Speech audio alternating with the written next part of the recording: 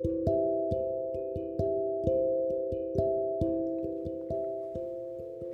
remember a time that I went to get a vehicle inspected, and while I was in the waiting room, one of my favorite things to do is just wait. Oh, I hate it. But I was sitting in there, and I get bored, so I'm just looking around, and it's hard to be productive. I feel a need for some reason to be productive, and that is a waiting time. It's just not much you can do. I was just looking around, and I was looking out in the shop area where the gentleman was looking at my car, and I got to see in this light, and this light was shining up at the ceiling, and then it would be over on this wall and that wall, and it just moved around. I thought, what in the world is going on in that shop?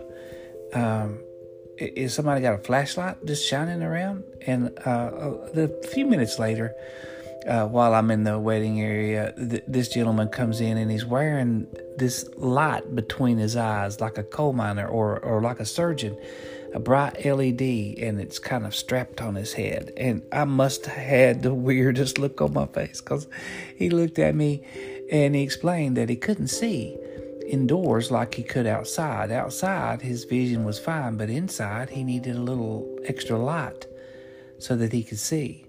And while he looked hilarious, I have to laugh at the image, but I understand the concept, because I'm the same way. If I need to read something and I can't see it and I don't have glasses, I can walk out into the daylight and it's crystal clear. The first thing I think about that is the scripture in John chapter 1, verse 4 through 9, where the Bible says that in Jesus was life, and the life was the light of men. And the light shineth in darkness, and the darkness didn't comprehend it.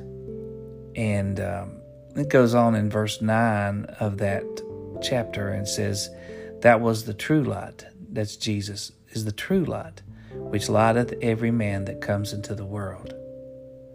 And then, of course, we remember what Jesus said himself in John 8, that in verse 12, he said, I am the light of the world, and he that followeth me shall not walk in darkness, but shall have the light of life. Light changes everything. I mean, it's like now this miracle of night vision goggles.